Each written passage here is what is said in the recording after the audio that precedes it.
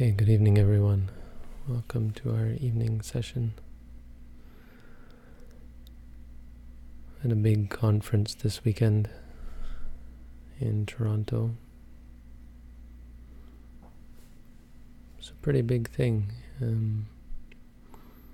lot of doctors and professors and Buddhists from all over. I was quite surprised at the turnout.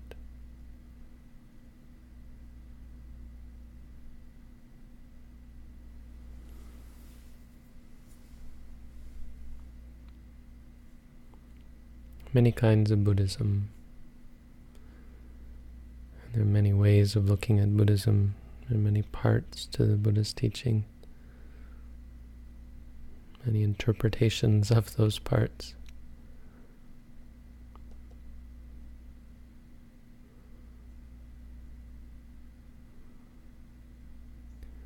Many different practices of those many different interpretations of those many different parts.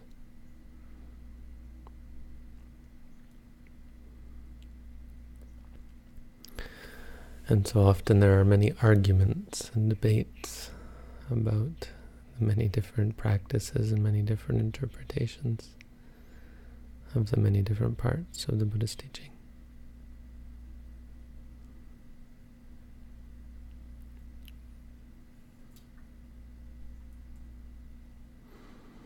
None of that's very important for us. We have a very specific practice here. No, we're a fairly specific community. But the parts of the Buddhist teaching, this is of interest to us.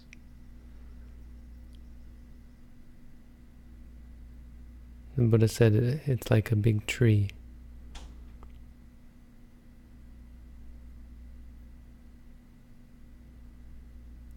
Buddhism is like a big tree with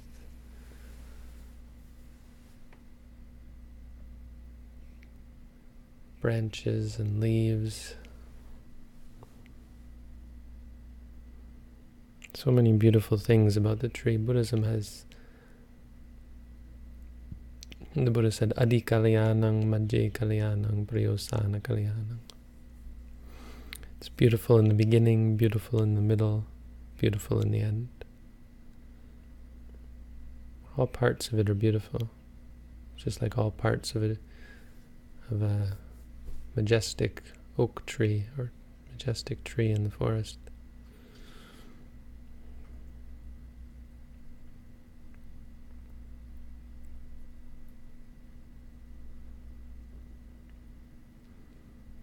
But he said not all parts of the tree are as useful. And well, even just putting aside that kind of a judgment statement, we can see that different people approaching the tree make use of it in different ways.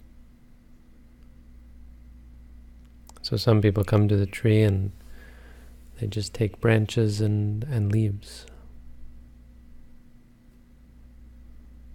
and flowers.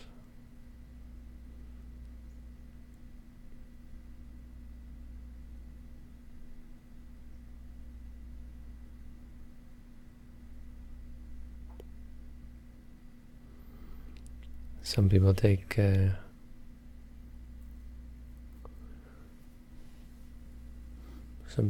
branches, some people take the bark of the tree. In olden times they would make bark dresses out of trees. There were certain trees you could pull the bark off and wear it like a robe. It's an easy way to get clothing.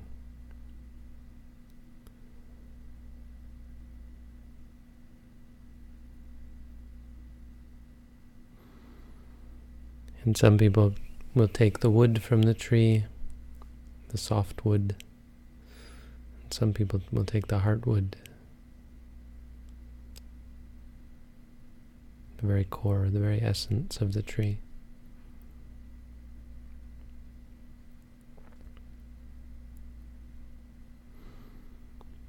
I think when we come to Buddhism, well, it's like this, right? Some people are born into Buddhism, and so for them Buddhism is a fairly superficial thing. Not just because they were born in it, but many people who are born into Buddhism are just naturally, superficially Buddhist. Most people who, well, even some people who come to Buddhism later in life are drawn to the superficial aspects. That's not a judgment statement, it's just a statement of observation. What's important is that we don't confuse the superficial with the deep and profound. You know, if you ring a bell and think, wow, I'm doing profound Buddhism, that's not really, there's something wrong with your understanding, I think. If you're really good at chanting and you can chant all the Buddha's teaching and you think that somehow that means you're a deep, deep Buddhist, you have to think again. Fortunately, the teachings are quite clear about this. Even when we come and meditate, you know, I would say that the majority of people, if not the almost all the people who come to practice insight meditation, don't quite realize what they're getting themselves into.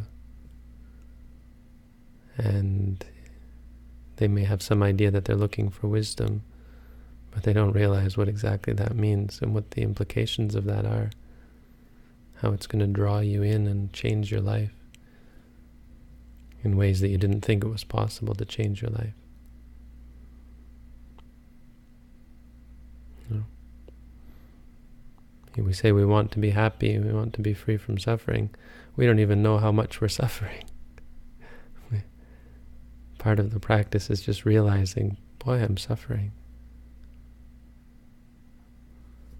I thought this was happiness, right? I thought my life was full of butterflies and rainbows. So that's why I'm unsatisfied, because it's actually quite wretched. Which is wonderful, because of course then you can change.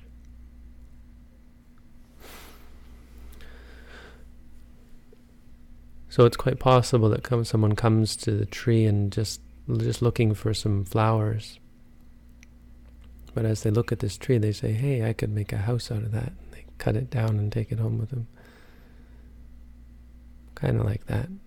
I don't like the analogy of cutting down trees. I'm not really fond of this simile in that sense. Trees, I think, are just fine the way they are. No need to cut them all down. But nonetheless, you can't confuse the heartwood of the tree with the leaves. So the Buddha said there's some people, in the same way with Buddhism, some people come to Buddhism just for the materialism, the material aspect. This is when you see in many Buddhist countries there are golden temples, they call them,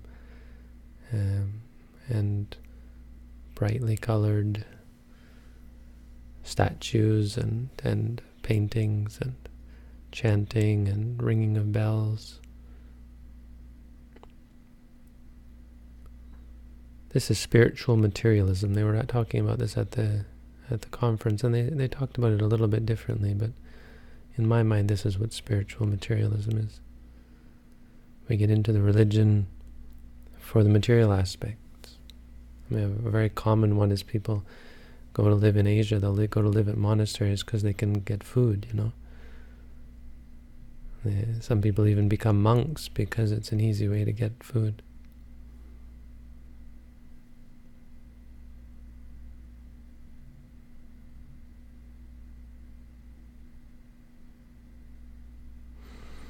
Sometimes monks will fall into this, you know, just get caught up in this adoration and this support, you know, the sort of respect and faith that people put in them, and it's easy to get lazy because it's quite comfortable. Buddha said this is like someone who finds the leaves goes into the forest, maybe they're looking for the heartwood of the trees. They're looking for this strong core of the Dhamma. And they come back with leaves.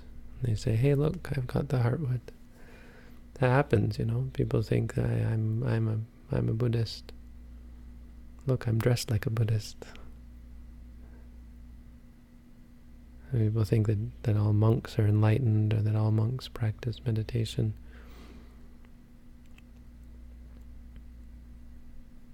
Not true.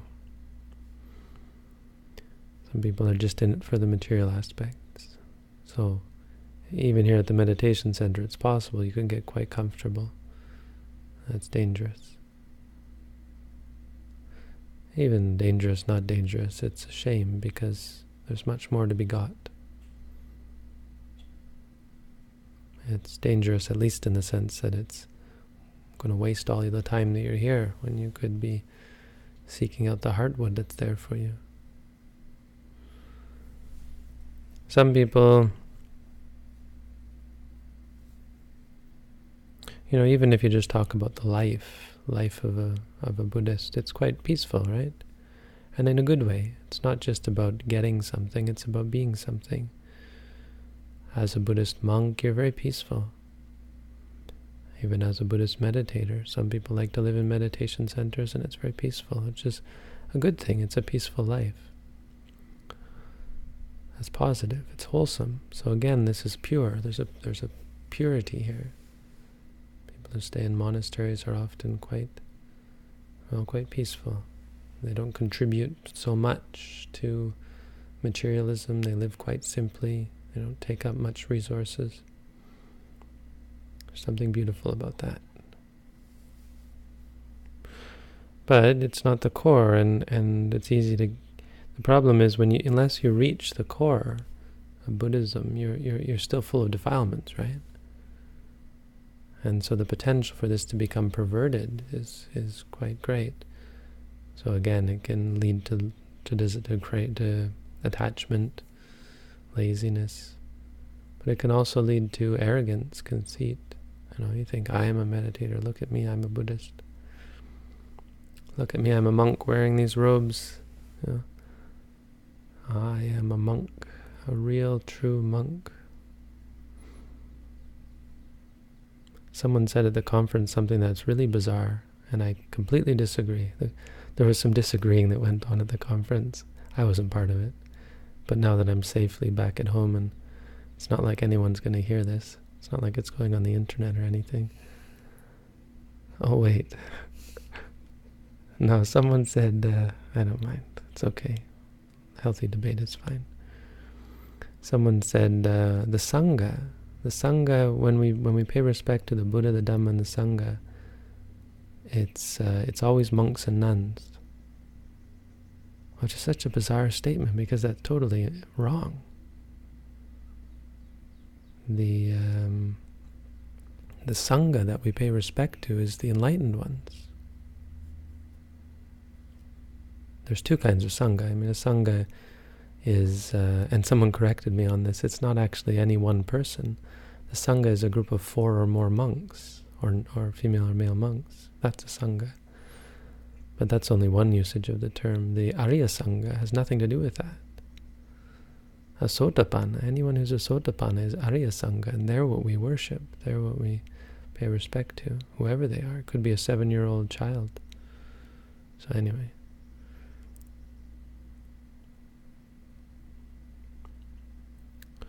We often think, hey, I'm something special.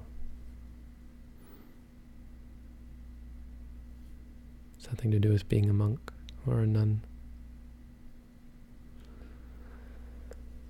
The second type of person, they go into the forest and they come out with branches. Right? First it's the leaves, then it's the branches. Branches are useful. You can hit people with them. You can build a like the second little pig, right? He built his house out of twigs, out of branches. It's not a great hut because we know that the wolf blew that house down as well. In the same way, it won't really help us against our defilements. It's not strong enough. It will help for a while. A person who takes the branches, by this the Buddha meant one who practices morality.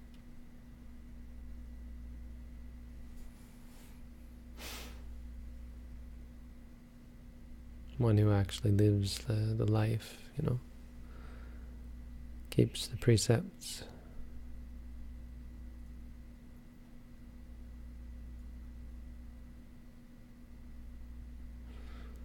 Even you could say one who does the practice. So you come here and we meditate, while I'm doing the meditation course.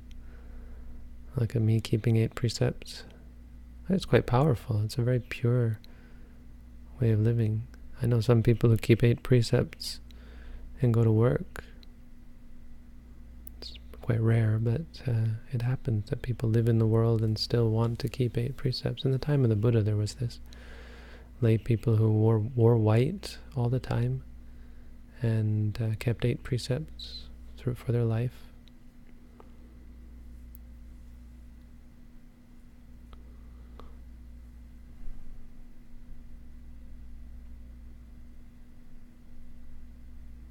And it's good. I mean, it certainly supports your practice. It's the very foundation of meditation practice. Just to say that you could have meditation without ethics is quite bizarre, really. You need to. There's so much support that needs to go into your meditation practice. It's not just a magic where you flip a switch and suddenly you're enlightened. There's so many, the different kinds of causality. There are many different factors that come into play. Ethics is important. But it's not enough, and it's possible to become complacent, even egotistical about your ethics. So the Buddha said some people are ethical and then they disparage those who are not. So I'm a monk, I've got 227 precepts. That means something. It does mean something. But when you start to think that it means something, it gets problematic. And you start to hold on to that.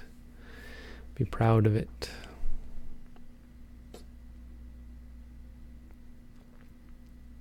You get stuck there. You're the second little pig who made his house out of twigs, out of branches.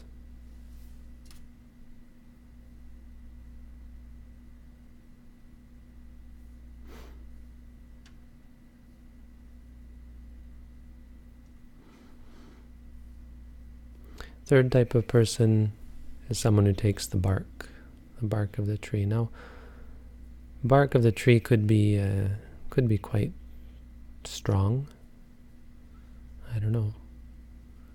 I think the bark is actually pretty weak, but let's just say the outside of the tree.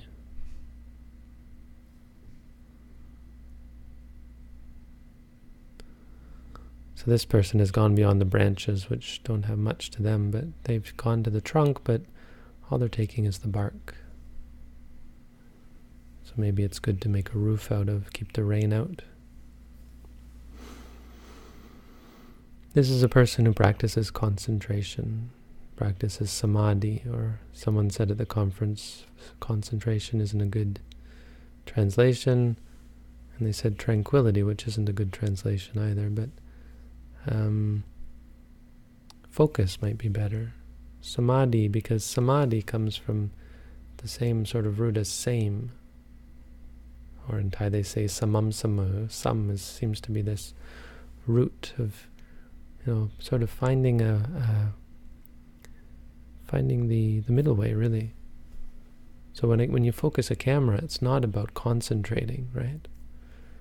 When this camera is in focus or out of focus, it's somewhere in the middle. It's tweaking the mind and getting the mind well tuned when the mind is in tune. That's what samadhi is. It means you get your mind to a state where you're no longer judging, where you're experiencing. Now, all of you have experienced that, I'm sure. While you're here, sometimes we wish it was all the time, and we feel discouraged because it's not all the time. You shouldn't. You should be quite encouraged that you've experienced it, that there are times, even just moments, where you are focused. You're in focus. When you walk, you know I'm walking. Gachanto va gachamiti bhajanati. 2,500 years old teachings. You're doing exactly what the Buddha said. And those moments are this purity, this focus. As you practice, of course, they gather together and allow you to see quite clearly. And so there's this big debate about what that means, about how focused you have to be, about what is required to get in focus. And it's quite bizarre because, you think people who are spending so much time arguing about this, you gotta wonder where their focus is, really. Personally, I'm quite adamant about this, that people put too much effort into this debate particularly. There are some debates that it's worth having an opinion on, but this isn't one of them. There are many ways to focus the mind. Some of them are going to lead to enlightenment, some of them are not.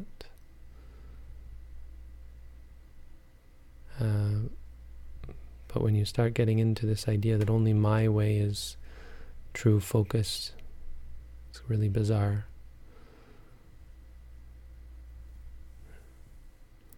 To me, the best way to focus is to use a mantra. It helps you become clearly aware of the object. So I talked about this over the weekend. What the Visuddhimagga and the Orthodox tradition says about sati. And it fits quite well with what we do because it involves this reaffirmation of your experience, which keeps you focused on the experience so that you're confronting it, you're not forgetting it, you're not wavering from it, you're guarding the mind. These are all what the texts say about sati. It's not a word that's there's not a lack of understanding of what this word means in the tradition. It's just we don't talk about it. We hear the word mindfulness, and so we already know what that means, and so we have a vague idea. It's nothing to do with the original meaning. Very little to do anyway.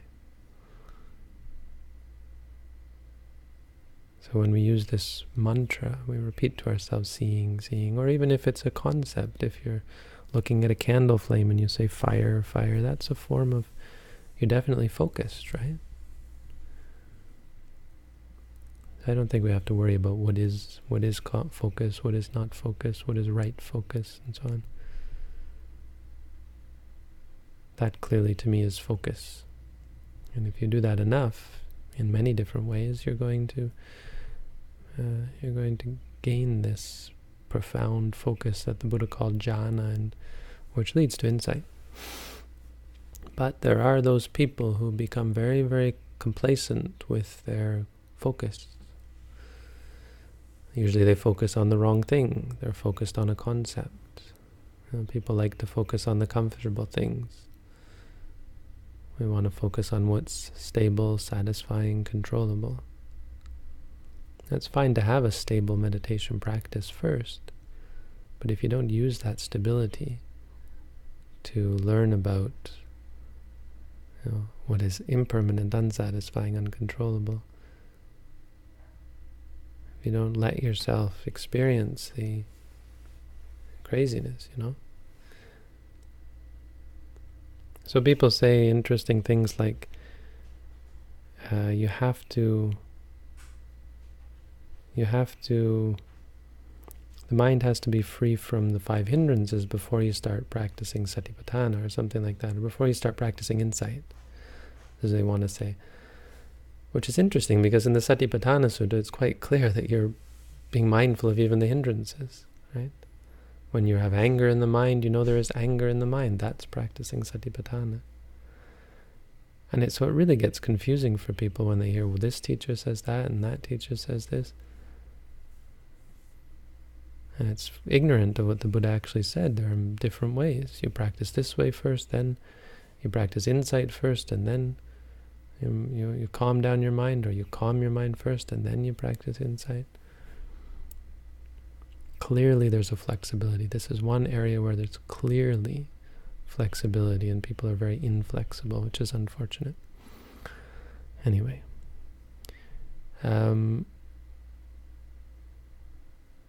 So we focus. People get focused, and the problem is they don't move on, because this is the comfortable part. Before you practice insight, when you're just focused and calm, all of you got to this stage, right? You're here 4 or 5 days. The first 3 or 4 days was pure torture, and then after 4 or 5 days, I'm really getting this. I really got this. And that's when the real danger starts, because now it's comfortable. You were willing to push on further with the hope that it was going to get comfortable. But now that it is comfortable, why do I have to keep working? Why do I have to be mindful of this? Because it's not enlightenment. It's not the way out of suffering. It's a part of the way. It's a very good support of the way, but it's not enough. And so you can become conceited about it. You can become attached to it. The Buddha said, someone once said, you can't become attached to the jhanas. This was this idea. You can't become attached to the jhanas. Well, the Buddha said in the Mahasaropama Sutta, is what I'm going through now. He said, concentration, you become conceited about it. You can even become conceited about insight. So the next one, a person practices what we're all practicing. Gain great insight. You learn about yourself. You reduce your conceit, your arrogance, your attachment, your delusion. It all gets reduced. It's great. And then you get arrogant and conceited about that. These samatha meditators, right? Or these Hindus, these Christians. There's a lot of comics floating around now, Buddhists making fun of themselves. People, monks sitting around racing to enlightenment. Who's going to become enlightened first? There were some people posted some of these at the conference. Even through the practice of insight, it's possible to become attached to it. You can become complacent about it. Insight isn't the goal. We think, wow, I've just learned so much. I have some meditators like that. They'll get halfway through the course and then they want to go home. They say, it's not because they didn't get anything. They feel like they got something, and that's enough for them. They usually come back and relate that it wasn't enough, and they realize that. But insight isn't the goal.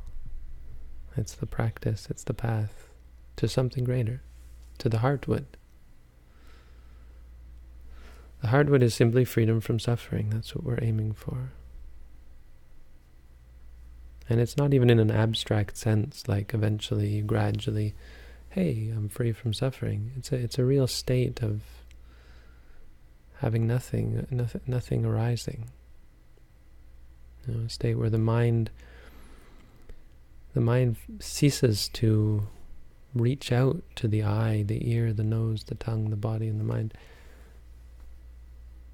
It rests. It's where the mind rests, and it's like the mind goes on strike. It says, no, you're not worth clinging to. Just for a minute, just for a moment.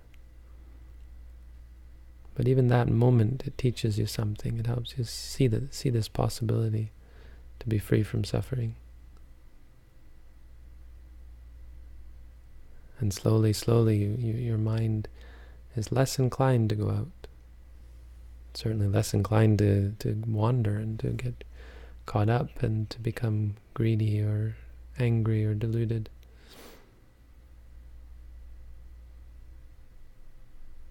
But that's what we're aiming for. That there is no danger. There's no danger of becoming conceited about your enlightenment, about your freedom from suffering. There's no danger about being conceited about being an enlightened being. So if someone is conceited, it's certainly, if they're conceited about their attainments, it's certainly a sign that they may not really have achieved those attainments. But I said I would try not to try to present it non-judgmental. I think that's important. It's important to be clear that all of this is beautiful and all of this is good. And I think even more important and worth mentioning is the idea that it leads you onward. There was this story of this man who came to the monastery. He just came there because he was going to kill someone. So this guy goes around getting everyone. He wants to make this big donation, so he gets everyone to put a little bit of food in. They're going to get everyone in the village or in the city's food and make a big offering to the monks. And there's one really rich guy who was very stingy, and so he just put a few rice grains in. He was really disdainful. And the man took those grains and he put them aside. Maybe a handful of grains. And he put them aside and didn't mix them with all the other rice. And this rich man saw that and he thought, he's going to make a laughingstock of me. He's doing this so that he can say to them, look, the rich man gave just this much. And he got very angry, and so he went to the monastery and had a knife under his robe. And he watched when this man gave the food. And he watched, and what the man did is then he took this handful of rice and he cooked it and he put a little bit in all the food. And he's like, I don't know what he's doing. This man with a knife, I don't know what he's doing. And he got ready. He said, if he says anything, I'm going to just stab him. This was not a meditator. And so this man, the donor guy, he presents it to the Buddha and all the monks, and he says, Venerable Sir, all the people in the city put their food together. May they all share in the benefits equally. And this man with a knife, he was stunned when he realized what this man had done. He had taken his rice and made sure that some of it went to all of the people, so that this rich man could also get benefit from thinking that he had fed all these monks. I tell that story because it's, even someone who came to the monastery with that intention, it brought him, and then he became quite interested in the Buddha's teaching and maybe even enlightened, I can't remember. But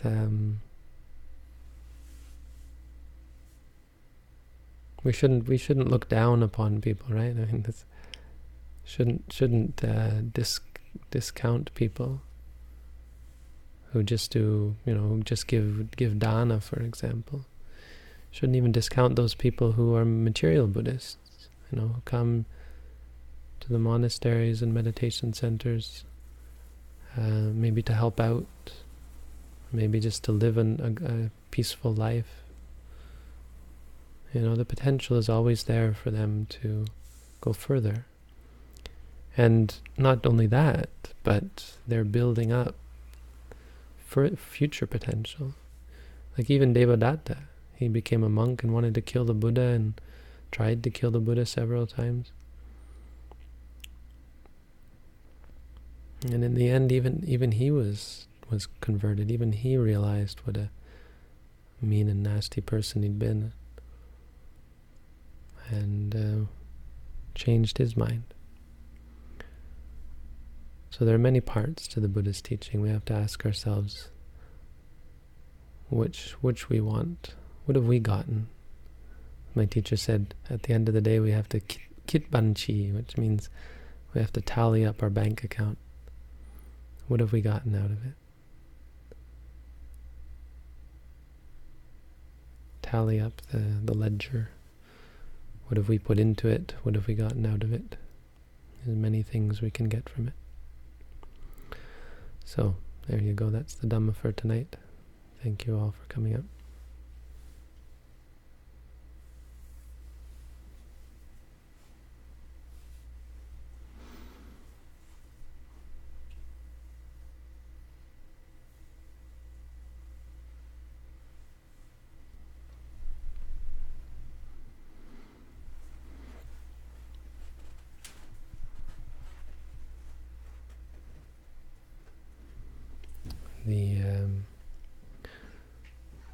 The conference was quite surprising, actually, how the results of it. People were quite happy for me from the talk I gave. I wasn't expecting such a positive response. You all can go. Don't stay for this part. This is me chatting. And don't stay for this part. This is the social aspect of Buddhism.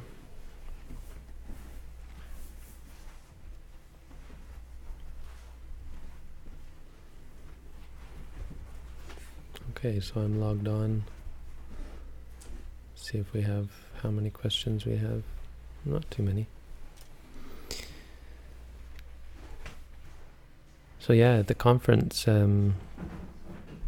many people were happy. You know, I mean, I'm not trying to toot my own horn, but you know, it was great. It was fruitful. So everyone, I tell you, the good thing that happened this weekend from something I was able to reach a bunch of people. Everyone can anumodana, and we feel good about that. It's a thing we do. There's a kind of a sense of a wholesome, it almost sounds like bragging, but it's not meant to be bragging. It's like, hey, I did something good. And we tell each other why, so that other people can feel good about it. You know, we don't do it to brag, you see. We do it because, and this is important. I think we miss this. In Asia they do this. Often it's to brag, but you share the good things you did. You tell people the good things you did. And we be clear that we're doing this because we want to tell each other. We want to hear about these things. We want an opportunity to hear about other people's good deeds so that we can express our appreciation. It's mudita. It's kusala. It's a good deed, good karma to appreciate other people's good deeds. So I'm telling you, I just remember that Lumpur Chodok would do this. He would tell people about all the good things, and he would say, so everyone, express your appreciation. It's good karma. Nothing wrong with that. It's good. So yeah, it was, it just surprised me that people were looking for that kind of thing, that it was, you know, what really, and it shouldn't surprise me, but it's encouraging because this is a teaching. If any of you, many of you I think did watch it, but this is a teaching. It's not my teaching, you see, but this is a teaching that gets right to the heart of what mindfulness is, and you never hear it. That's why was I teaching that? Because that's how I feel. This is something, hey, mindfulness is not something that's hard to understand. And everyone says this, that there's so many misunderstandings. You'll hear again and again people tell you, you know, there's many misunderstandings about what mindfulness is, but nobody has a good definition. But there is a very good sort of framework of understanding mindfulness based on the ancient texts. Anyway, that's enough about that. So let's get on to the questions. Is preference a form of craving? Preferring coffee to tea? Yes, definitely. Living in the forest instead of civilization? Well, yes, there can be something we'd call preference, but it's not preference. It's an understanding of differences. So if living in the forest is going to help your meditation, then understanding that is going to lead you to intend to live in the forest. But if you get upset when you're not living in the forest, that's preference, that's attachment, that's problematic, unwholesome. I'm currently studying clinical psychology. What is your take on psychology? I don't have a take on it. What is your take on mindfulness, meditation, and therapy? Yeah, sure. Anywhere you can use this four satipatthana. I guess the question is, are they actually practicing the four satipatthana? If they are, then absolutely. We have no copyright on the Dhamma. We don't put a copyright on it. Imitation is the most sincere form of flattery. I think that's a good saying. People respect Buddhism by practicing it. They don't disrespect Buddhism by practicing it. Now, if they get it wrong, or take things away that are necessary, add things that are unnecessary, that's on them, that's not on us. When it's said that a mind is malleable, does it mean that it can be applied to any purpose? Yes. And it's not so much about any... yes. It's not about any purpose, it's about how well it can be applied to any purpose. Yeah, it's correct what you're saying. And it's not just whether it can. What I mean to say is, it's not just the breadth of application. It's the wieldiness or the. I don't know. I mean, there's two. I think there's two terms. One is wieldy. One is malleable. I can't remember.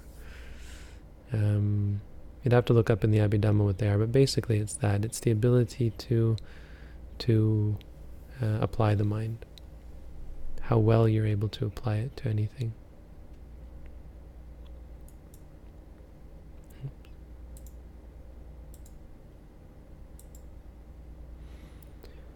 Is the application on or of the four this way?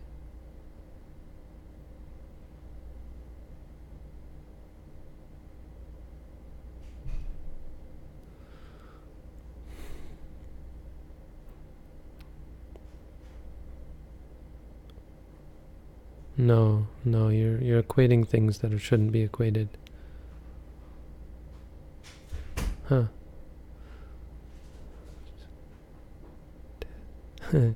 That's interesting. No, just because there's four doesn't mean they can be equated that way. No, absolutely not. I'm in disagreement with that, what you've done there. I'm not trying to criticize you, but I'd caution very much. Just because there's four things doesn't mean you... The commentaries like to do this, and sometimes you have to say, I'm not quite sure. But the commentary wouldn't go that far as you've gone. I don't think. So, I mean, I'm not the arbiter of Buddhism, so I can always be wrong. There are many times when there's nothing in the mind and I'm not being mindful of my senses. It's not peaceful, but stressful, anxiety. Slip in a state while trying to be mindful. Well, if you're stressful or anxious, say stress. There isn't nothing, there's stress or anxiety. If you feel quiet, not very peaceful, but quiet, then you'd say quiet, that's called passaddhi, which means tranquility. There's always something. At the very least, there's an awareness, and you can say aware, or we would say knowing, or you can just say aware, or if you feel, you say feeling. I know there are lessons in Buddhism about relinquishing desire and attachment. The monks make physical contact through hugging. Others or relieve pain through methods such as massage. Yes, I don't know about hugging. Hugging is, I understand people are very adamant about how good it is. Not really convinced. Massage is just a physical, useful thing. If you massage someone's legs, old monks get cramps and so on, and tense legs, muscle fatigue, and I think massage is good for that. But as far as the psychological benefits, well, that's just a crutch. We're much more hardcore than that. You've got to learn to let it go. I sometimes hug someone who's feeling bad. I mean, it's not wrong. It's fine. It's just, it is somewhat problematic because it leads to a good feeling, and you like that good feeling. So it's like crying. Crying makes you feel good. Hugging makes you feel good. But it's addictive, Does sota mean the radio? I don't know. You're the same person. I'm somewhat skeptical looking at your second question because your first one was.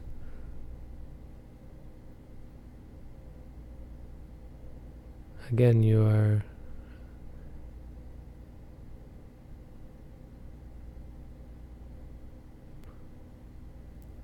Too complicated. Not. I'm sorry. Modern mindfulness. There are many scientific studies done on benefits of mindfulness, but what concerns me that they're only mindfulness, not the full Buddhist teachings. Right. Well, someone made an interesting point at the conference. I asked the same sort of question, or the same sort of question came up. And someone said that what they notice is that when you practice mindfulness, you become more ethical. So he said, where's the ethics? Well, it's interesting how mindfulness makes you ethical. I'm not so concerned about that. Mindfulness is such a good guide that it'll show you what else you need. It'll show you what's necessary and what's unnecessary.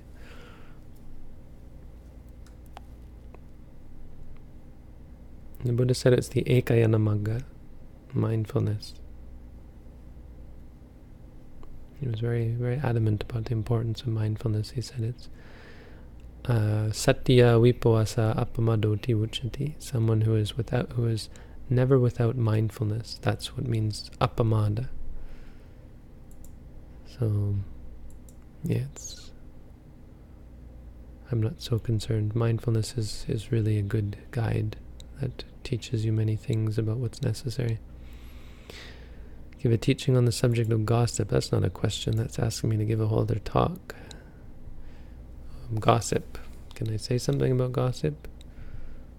Gossip is only done away with at the Arahant stage. So even a Sotapanna still is gossip. Sorry, maybe not. Gossip, if it's referring to trying to divide people, right? Telling divisive gossip, right? No, that's something else. That's done away with at Anagami, I think. But, I mean, it's wrong. What do you want me to say? It's harmful. Being mindful will help you see it. During the retreat, people can report their progress. Teacher suggested to keep a diary. Lately, I experienced problems with reporting. If I hear the instructions word for word, but I'm unable to hear its entire sentence. At home, although I know for certain that there was a moment, I often can't recall the beginning of the session. What should I report in those cases? You don't have to report. The teacher will ask you questions. I don't know. The different teachers have different expectations. What I want to know, and it doesn't require you to keep a journal, is really what's different today than it was yesterday or this week from last week. What's new? And I don't think you need to have strong memory or anything for that. You just have to tell me what's of interest this week. If there's nothing, if it's just going smoothly, there's not much to report. We want to know what's arising. Is there pain? Thoughts about the past or future? The hindrances, are they coming up? That kind of thing.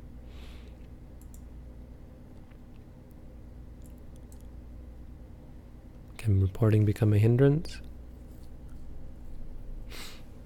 No.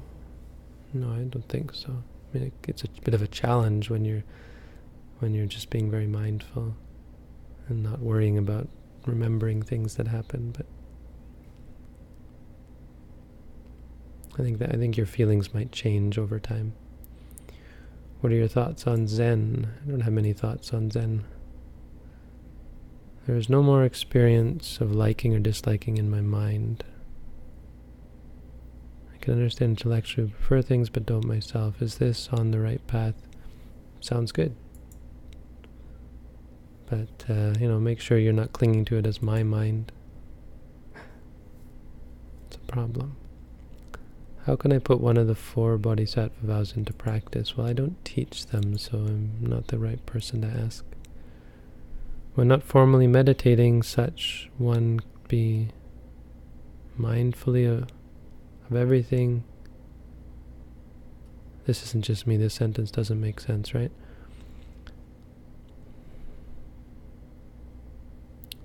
Should one be mindful of everything they do, or have semi-med?